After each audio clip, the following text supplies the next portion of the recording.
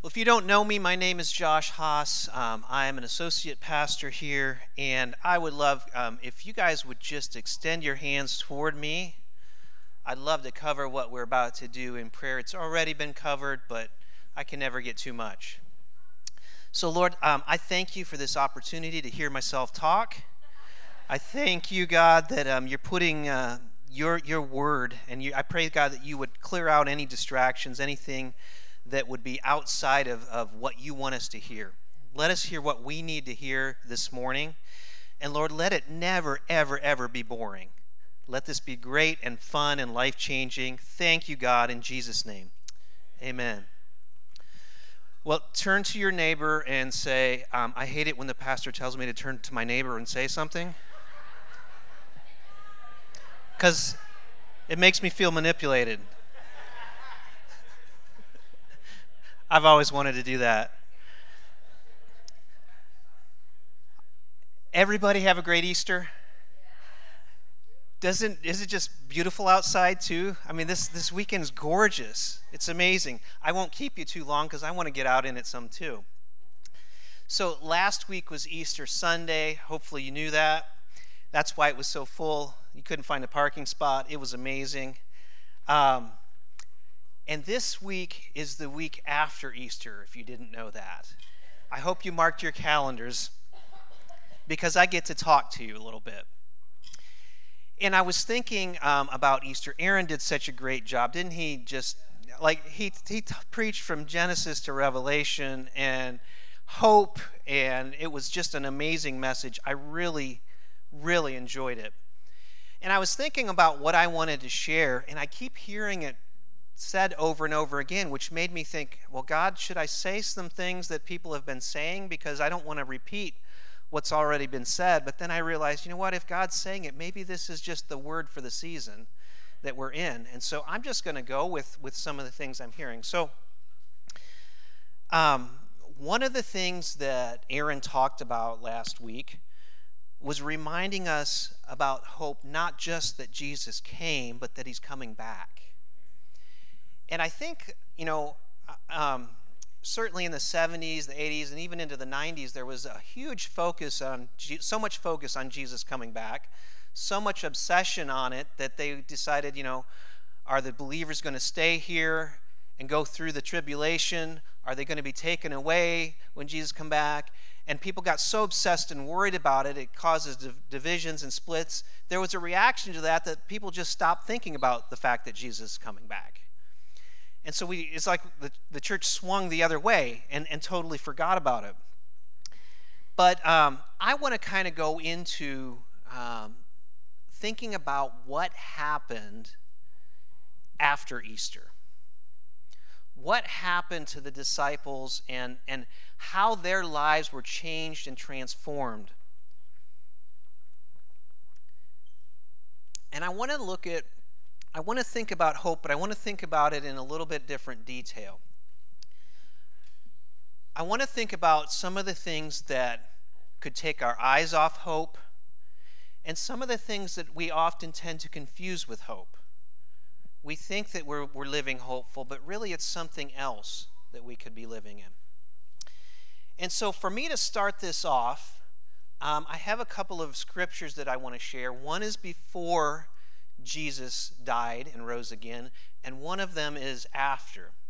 So let me set up the situation, because I know we have all different levels of believers here. Some of you are brand new believers, and all of this stuff is new. So if this is review for you, that should be good. That should be okay. And if this is brand new for you, even better. You get to hear this. Go back and check it out in your Bible. So I'm going to give you the Cliff Notes version. Because like I said, it's a beautiful day, and I'm not going to read through the whole scripture. I want you to be able to have time to actually go out in your life and apply this. Here's where we are as I'm going to get into this scripture. So Jesus is at the end of 3 years of ministry. He's done signs, wonders, miracles. He's had these amazing teachings with authority. He's done so many amazing things. The disciples have been around him, and he goes in and they have the Last Supper, and he predicts that he's going to die. And this is the Good Friday portion of the story. And then he goes into the Garden of Gethsemane. And this is where he goes into prayer and brings some of the disciples with him. And as he's praying, he's just struggling through what he's about to do because he knows he's going to go and die. And then finally he gets arrested. And there's a short little conflict between the apostles and the people who are arresting him. And this is the short little scripture that I wanted to look at where things were. Mark 14:50, if I can get that up. This is what it said. Then everyone deserted him and fled. Okay? That's where they were after 3 years of seeing him teach, do signs, wonders, and miracles, just these mountaintop experiences, these amazing things that's happened.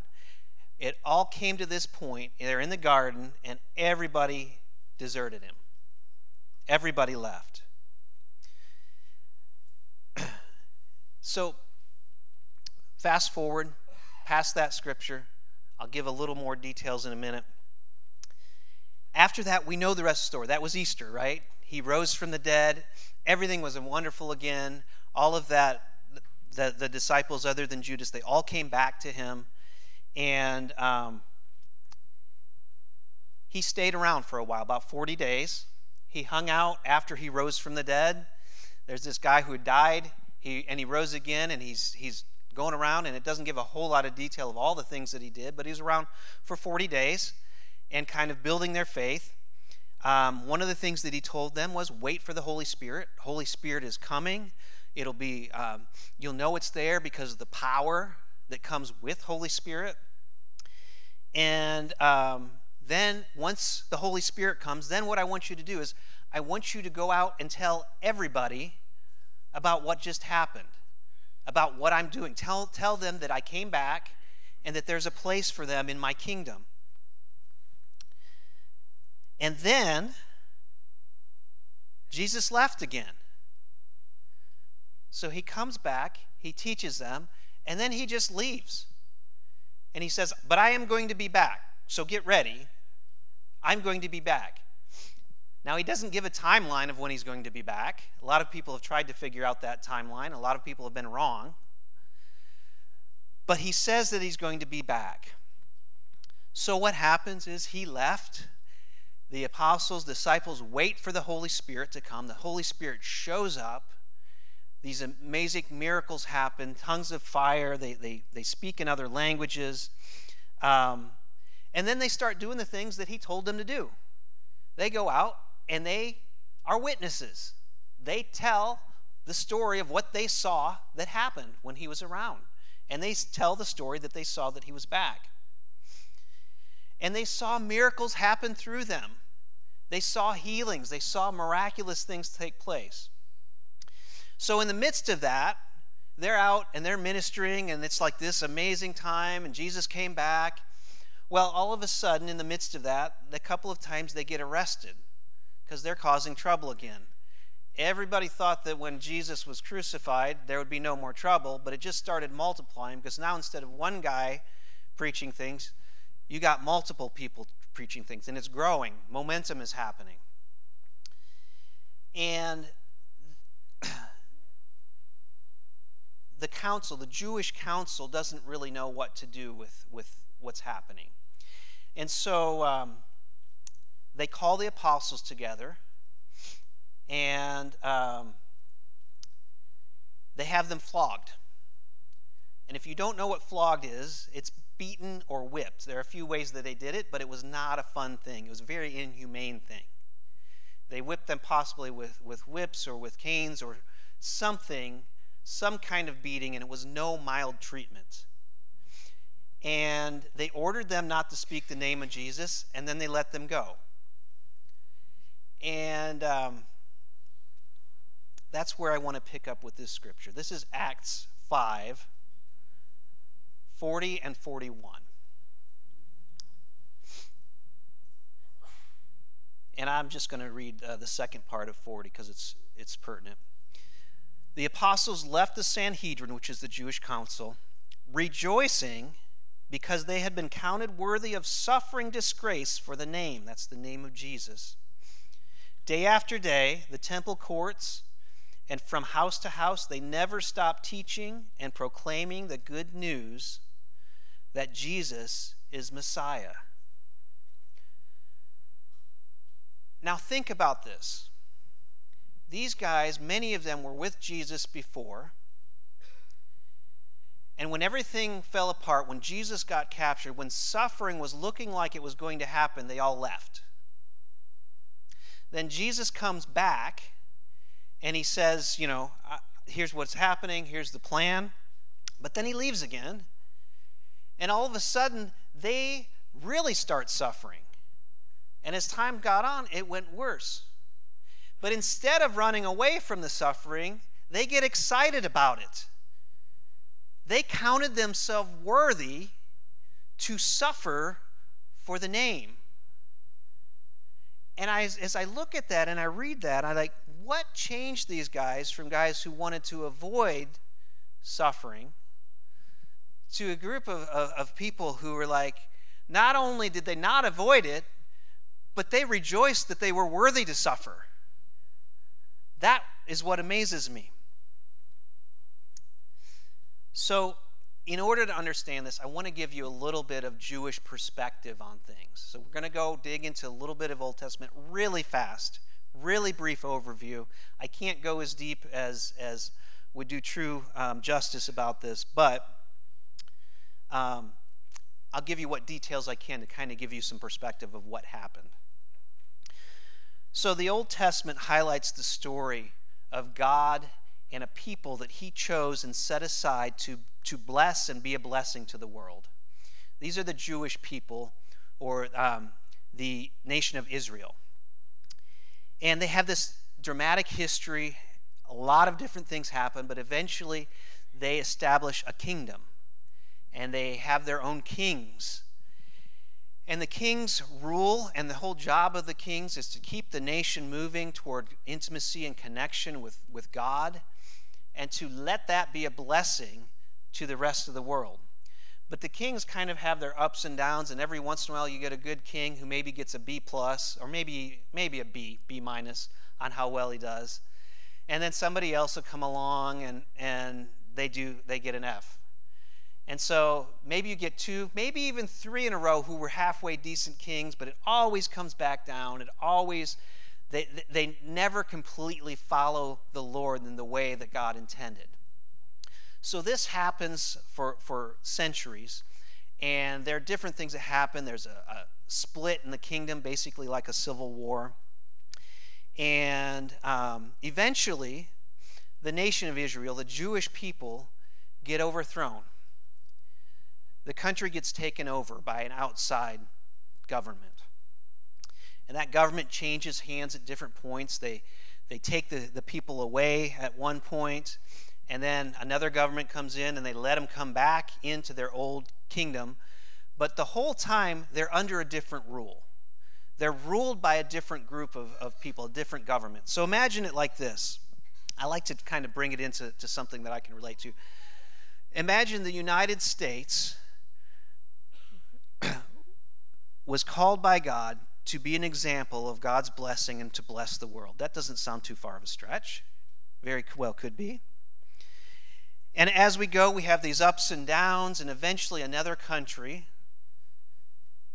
say Russia, South Korea, China, pick one that we've been at odds with, doesn't matter, pick one, comes in and actually conquers us, and we still get to live here, but under that rule, we have to pay taxes to them. They have the final say in anything that we can do, and we really don't have independence. They give us the laws, and we have to follow their laws. We don't have our own way of doing things. So, as this is going on, as this is happening in Israel, there are these prophecies that come up, and they're speaking of a day when eventually somebody who is going to come along who's called the Messiah, the Christ, the one who is going to come and restore things so they don't have to live under this hardship. A new king is coming. Because when you're under occupation of an outside government, you're under their king. You're under their rule. You don't get to use your king. You don't have a king other than them. But there's this prophecy that there's going to be somebody coming who actually is going to be your king, the king of your people, the Messiah, the Savior. So they keep talking about this. They keep looking forward to this day coming, and guys show up, people show up, and let's take it back into something we can relate to present day. Let's say our country's been taken over and somebody comes in and Matt Simmons comes along and he says, we need to overthrow this government. And we're going to do it the Navy firefighter way. And he comes in and people rally around him. They're getting excited and finally it's going to happen. There's a Savior and it's Matt Simmons. And he's come to save us. And he's going to get elected president. And the United States is going to be restored to what the former glory was and maybe even better. And something happens and all of a sudden Matt is killed. Sorry, Matt. And all the hope that you had in this new Savior coming went down the toilet. So you go a little while longer and another guy comes along named Nick Lambert. And he comes along and he's like, no, we're going to do it the Air Force police way. And we're going to take over and we're going to take this kingdom back. And we're going to and so you get excited about this and we got somebody else and this guy's different and it's going to work. And they're going after this, and all of a sudden Nick is killed as well. Sorry, Nick.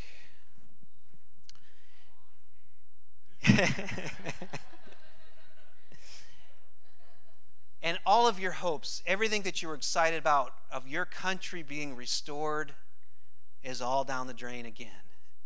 And this happens a few times over and over, and every time, and after a while you start wondering, is this really going to happen? Is this ever really going to happen? Israel existed for hundreds of years, longer than the United States existed under rule of other countries. And so finally, along comes this guy named Jesus. And he comes in and he starts teaching with authority. He opens up scriptures and he teaches things like somebody who wrote them, like somebody who knows. Not just somebody who studied them a lot, but somebody who can actually give you intricate details explaining what they mean. And not only does he do that, he starts doing miracles. He raises people from the dead. He starts doing things like walking on water, which I've done before. It was frozen at the time, but I have done it.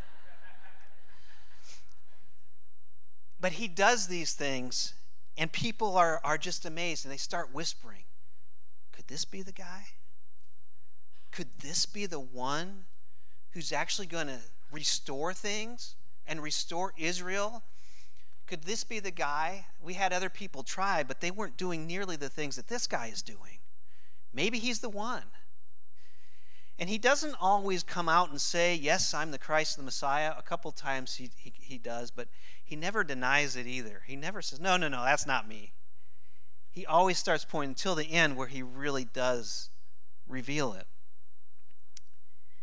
And so, what would you think if your country was overtaken and there were these prophecies about things being restored? What would you think it would look like?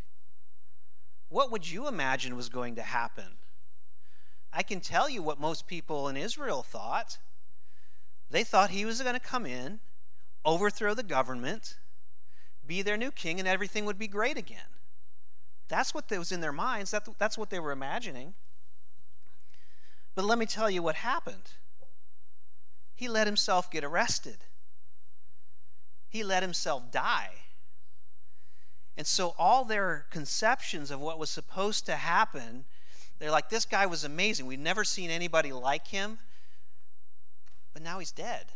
Just like every single other person who promised us before that they were going to create this amazing revolution. Can you imagine the disappointment? When Jesus gets arrested, can you imagine what they were thinking or what they were feeling? All their hopes were so far up. And maybe there's a little hope left of thinking, maybe something amazing is going to happen, before he actually dies on the cross. Maybe he'll just rip the cross down and he'll have the wood strapped to his arms and he'll start a revolution that way and he'll just go into combat mode. But that's not what happened. He actually died, just like everybody else before him. And I want to ask you, have you ever been at that point? Have you ever been at a place where you had all of these hopes and you've been waiting and waiting and waiting, and finally you feel like this is it, it's going to happen, here it is, and your hopes got dashed because it didn't happen the way you thought it was going to happen?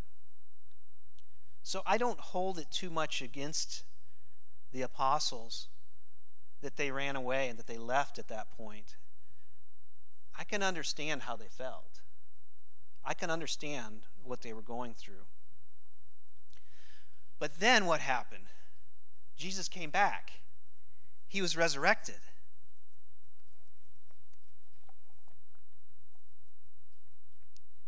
And now what were they thinking? Well, now it's going to happen, right? All right, let's get ready for combat, man. He's coming back. We're going to overthrow the Romans. Let's get ready. But then here's what happens. Let's look at Acts 1. Acts 1 verses, we'll start with verse 6 through 8. Then they gathered around him and asked him, Lord, are you at this time going to restore the kingdom of Israel? You see what was on their mind? It's going to happen now, right, Jesus? Like, you're back. Here we go. He said to them, it's not for you to know the times or dates the Father has set by his own authority, but you will receive power when the Holy Spirit comes on you, and you will be my witnesses in Jerusalem and in all Judea and Samaria and to the ends of the earth.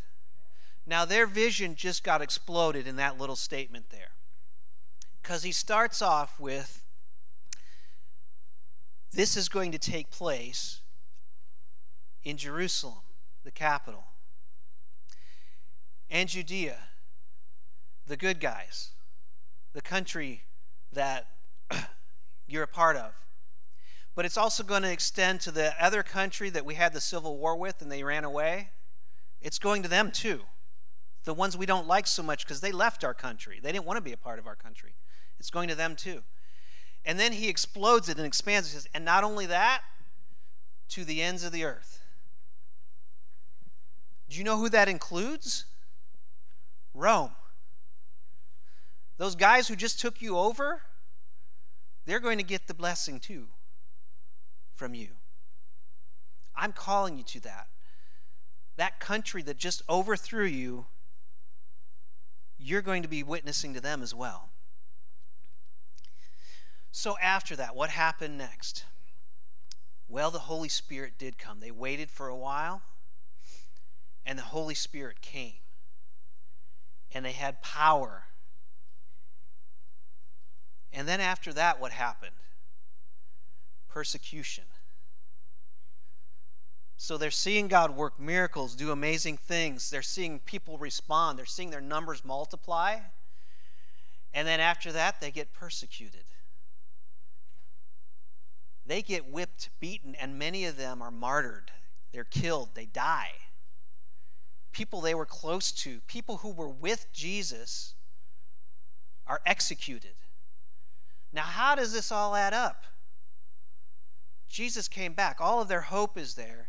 And yet, somehow, instead of running away from all the persecution, they start running toward it and consider themselves blessed to be a part of that.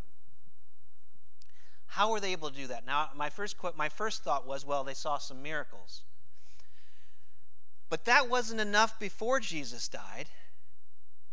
They saw miracles, many, many miracles. They saw miracles happen with their own hands when Jesus was alive. And yet, when it came down to it, when persecution, when times were about to get hard, they all fled. So seeing a miracle, seeing God just come in and intervene was not enough to allow them to persevere. It wasn't. So it wasn't just that they were seeing miracles, even though they were, as amazing as those things are. I know times in my life I thought if I ever saw a miracle, I would never question God again. And then I saw a miracle, and I'm like, well, maybe it wasn't that good of a miracle. Give me another one, God, and then I'll believe you. And maybe another one after that, and a few more. And you think in your head you need convinced by a miracle. But the miracle is not what convinces you. It's your faith. When you see the miracle, you walk in and you believe that.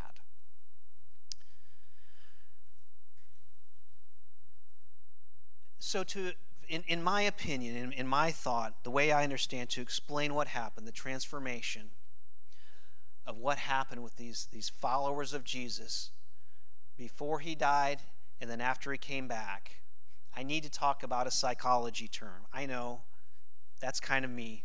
That's kind of how I roll. And this is kind of a buzzword lately, and so maybe a little bit more of a pop psychology term, but go with me on this. Have you ever heard of the term coping mechanism? It's been talked about a lot lately. I want to explain just a little bit. Here's a dictionary definition of coping mechanism. An adaptation to environmental stress that is based on conscious or unconscious choice and that enhances control over behavior and gives psychological comfort. That's a lot of words. Let me kind of boil that down to what I think it means. In other words, when you feel stressed, these are the things you do to try to help you feel better. When anxiety stirs up, when depression is happening, these are the things that you do. So for me, it could be things like, I need a hug. That's something that I might go for to help me feel better. I might immerse myself in baseball statistics. I know I'm weird, but I will want to go back to 1923 and see who led the league in RBIs. I don't know why that brings comfort to me, but it does. Okay?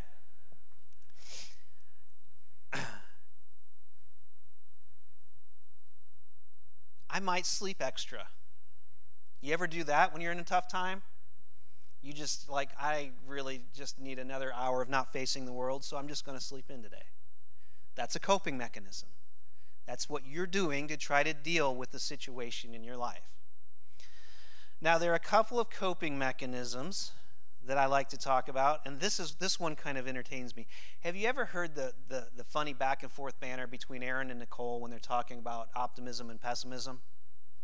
You're familiar with that? If you've been here any amount of time, they kind of have this thing back and forth, and they love to roll their eyes at each other and talk about why their point of view is probably better and back and forth. But I want to say that optimism and pessimism are both coping mechanisms. They're both ways that we use to deal with stress. They're both ways that we look at things so that we can get through a stressful time. And I want to submit to you that before Jesus was resurrected, his disciples, the people that followed him, were using the coping mechanism of optimism. Now, don't think I'm getting down on optimism, but let me explain. It was an unhealthy kind of optimism. They had built their faith on the idea that everything was going to turn out exactly the way they imagined it. Now, they imagined it good, but they had imagined that it was going to turn out exactly the way that they wanted. And when that optimism failed, because that was their foundation, when that crumbled, they had nothing left to stand on, so they all abandoned him. Have you ever had that happen? Have you ever thought something really good was going to happen, and then when it didn't, it created this faith crisis for you? I have.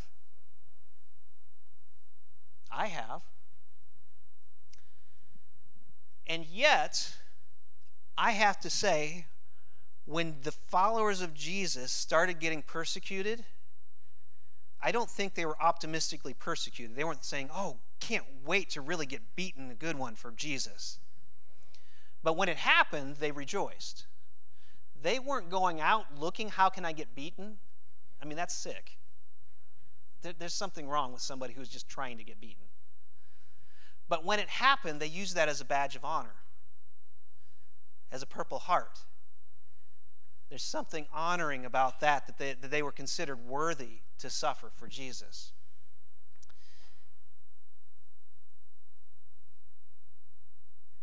And so, I think that they had misused optimism before Jesus died as their coping mechanism. Now, don't misunderstand me. I think that optimism is an important thing. It is one of the core things that we want to believe. Every time I step into a situation, Jesus can show up and shift that and transform it in amazing ways. I don't want to let go of optimism. But I can't let that be my foundation. Because if it doesn't work out the way that I think it will, I'm going to go into crisis mode. Think of it this way. Do you remember when the pandemic started? And the optimists were saying this is going to last a week. And if you put all of your faith in that, where would you be right now? You'd be pretty miserable, right? On the other hand, if you put your faith in optimism and you use that as your coping mechanism and it doesn't work out, there is also a danger to shift the other way and shift into pessimism. Pessimism is another coping mechanism. I'm just going to assume it'll never work out. That way I won't be disappointed. And so I don't have to have any faith, and I don't have to do anything. And one of the big problems with pessimism is it keeps us from reaching the potential that we have. When I'm at least going optimistically after things, I'm at least trying. I have prayed for a lot of people and not seen them get healed. But I do see more people get healed when I pray for them than when I don't. I know that's really profound. When you try something, even if you're only 10%, only 5%, only 1%, imagine if you prayed for 100 people with cancer and one of them got healed. Wouldn't that be amazing for that one? Wouldn't it? And so pessimism is a coping mechanism. We don't want to embrace that either. So, what should we do? How did the disciples do it? What changed? I think they were still optimistic. I just don't think that was their foundation. I don't think they built everything on their optimism. This is what I think changed. It's exactly what Aaron talked about last week. Instead of basing things in optimism, they based them in hope. Now, those are similar words but different. Hope is different than optimism. It's built differently. Let's look at Romans 5, 1 through 5. This is what it says. This is the Apostle Paul writing this. Therefore, since we have been justified through faith, we have peace with God through our Lord Jesus Christ, through whom we have gained access by faith into his grace, in which we now stand. And we boast in the hope of the glory of God. Not only so, but we also glory in our sufferings. So starting with sufferings, hope, sufferings, because we know that suffering produces perseverance. So suffering to perseverance. Perseverance, character. Perseverance, the next one's character. Character, and character, hope. There's a pathway laid out there. Suffering, then perseverance, then character, then hope. And hope does not put us to shame because God's love has been poured out into our hearts through the Holy Spirit who has been given to us. Now, if I was to replace the word hope with optimism, it wouldn't make sense in that. Let me read this portion of it. Suffering produces perseverance, perseverance, character, and character hope, or character optimism. That doesn't make sense. Suffering produces optimism? That doesn't make sense. But it does produce hope.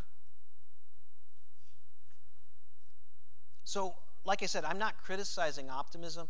I'm just saying we need to build on hope. We need to start with hope. And hope, there are things we call hope that aren't really hope either.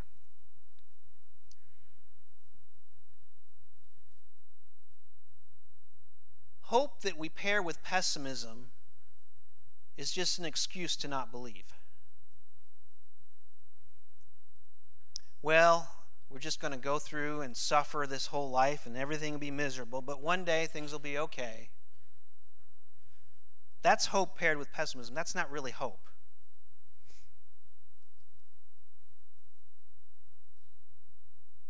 I want to live with optimism because optimists do great things.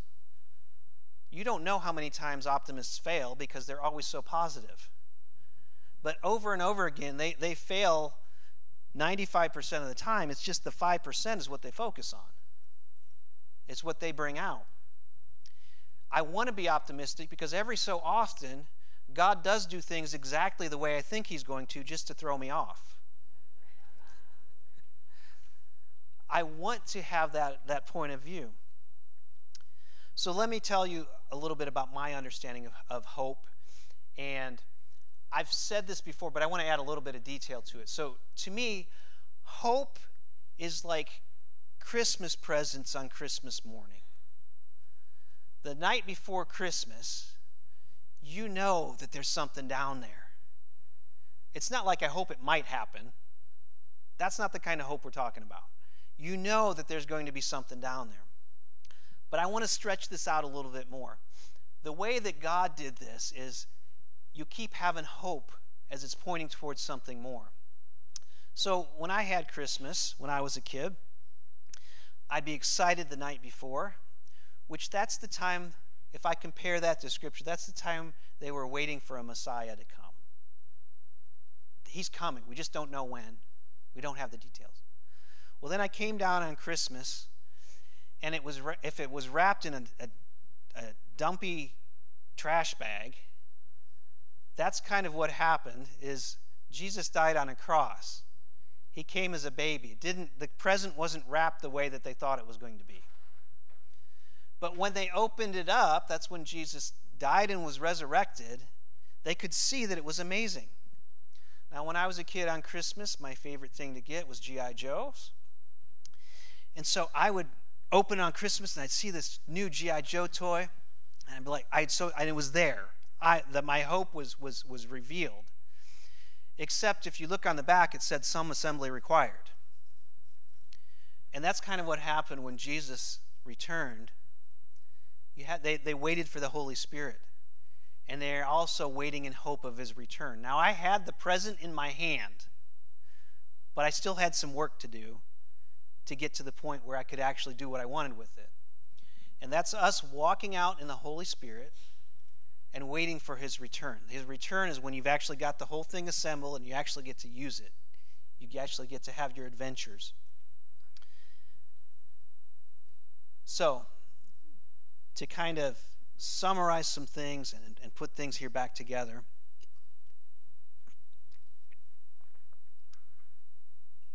how did the disciples, the followers of Jesus, shift from optimism as their foundation to hope? And how can we do that? Well, I'll give you a few things. First of all, and probably foremost, Romans 5:5, Holy Spirit. I just read it, but it says, hope does not put us to shame because God's love has been poured out into our hearts through the Holy Spirit who has been given to us. If you're not feeling hope, ask Holy Spirit. Let Him come and fill you. Don't work really hard to try to motivate yourself to get hope. Be open and honest with Holy Spirit. I'm not feeling hope right now, and that tells me that I'm not feeling filled with you. I need a deeper filling. If you stop there, you're probably going to do plenty well, but I'll give you a few more things after that. The second thing is have a relationship with God. It's interesting, like you think that you know how things are going to happen, but if you assume it, you're not really living in relationship. Jesus explained a lot of things that were going to happen, but the last thing that he explained, he didn't explain it in a lecture. He explained it in a meal. That's relationship. And so if you think you know how God works, you're probably not in relationship with him. Because he'll change it just to draw you, just to make you come back into relationship with him. Third thing is, optimism will allow you to dream, but don't let it allow you to demand. God, it has to happen this way. And if it doesn't, my faith is crushed. Let me tell you a quick story that I want to share. So, one of the big things in our culture is dreaming. The beginning of every year, for January, we make a dream list.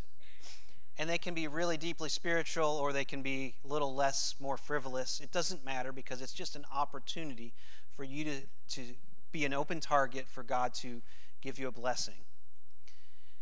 This is not your list of demands, though. God, if you don't do this, I'm leaving. So I put on, and I'm going to share this story, and guys, please don't hold this against your wives, because my wife is amazing. But don't say, you've got to do this because Josh's wife Angie did this. I've had on my list for a little while now that I want to go to the Baseball Hall of Fame in Cooperstown, New York. But I've held off on doing any kind of family trip because I would want to spend time there. I would want to read stuff, and my family would be bored out of their minds. And it wouldn't be much fun for anybody, because I'm holding up everybody. And so I would kind of put that on my list, knowing, I don't know, maybe I'll make it happen on my own someday, maybe not. Well, for Christmas this year, Angie gives me a gift of a trip to Cooperstown. I'm like, this is amazing. Now it's not my fault if people are bored. And so she and I go, and it's just the two of us, and we go, and she's in there and actually interested in things, and eventually we get, we go through all the history, and we get to the end where the plaques are, and I know most of the names on the plaques, and I want to go through and read them, and she says, I'm going to go over to the coffee shop for a little while, but you stay as long as you want. I'm like, wow, really?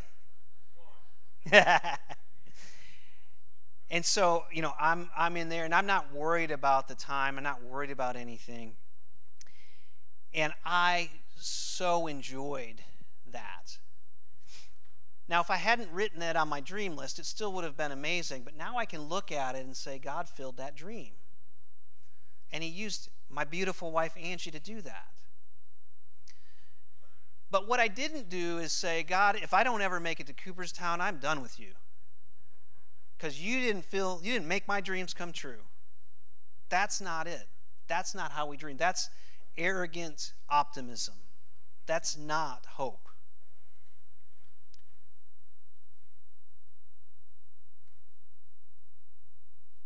A fourth thing that they did that we can do is focus on the fact that Jesus is going to return and not get too worried about when. It could be tomorrow. It could be this afternoon. It could be in 1,000 years. I don't want to live my life different. I want to live my life in hope that he's coming. And then the last thing is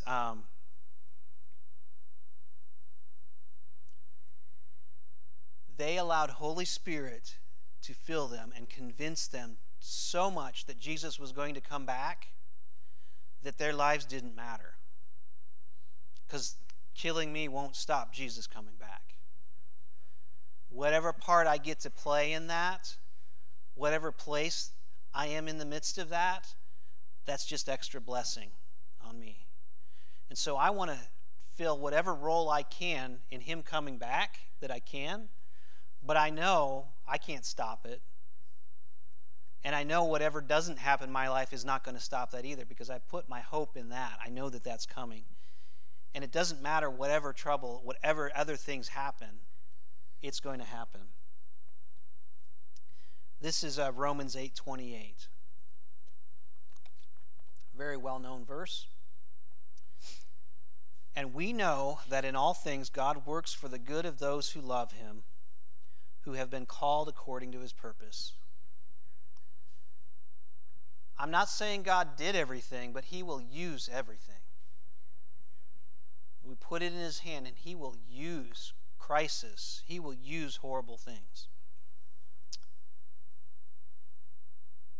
And the last thing that I want to say, I want to let Anna come on up and kind of get us ready to close, is as we go through things that we don't understand and we're wondering, God, how does this add up? How can my faith be so confused right now? When we are in those situations, it gives us an opportunity to love unconditionally. God, I'm going to love you the way that you love me. I don't understand what you're doing right now. I don't understand what's going on, but I'm not going to let that dictate whether I love you or not. I'm going to continue to love you, Jesus, in spite of what I don't understand. If you don't know how to do that, find some people who do. Because we've got people in this church. We've got a couple in this church that have lost 2 children in advanced years, not babies. We've got a woman in this church that's lost 2 husbands that died. Part of the foundation of this church, the matriarch of this church, Greg's first wife, she died of cancer early on as this was growing. So if you want to know how hope was maintained, talk to people who've been through stuff and you can see they've still got hope. And ask them, what did you do? How were you able to continue to grab on to hope when you went through that? You'll be surprised and blessed. All right, so let's all stand up. I'm going to close this. I'm going to invite the prayer teams to come on up as well.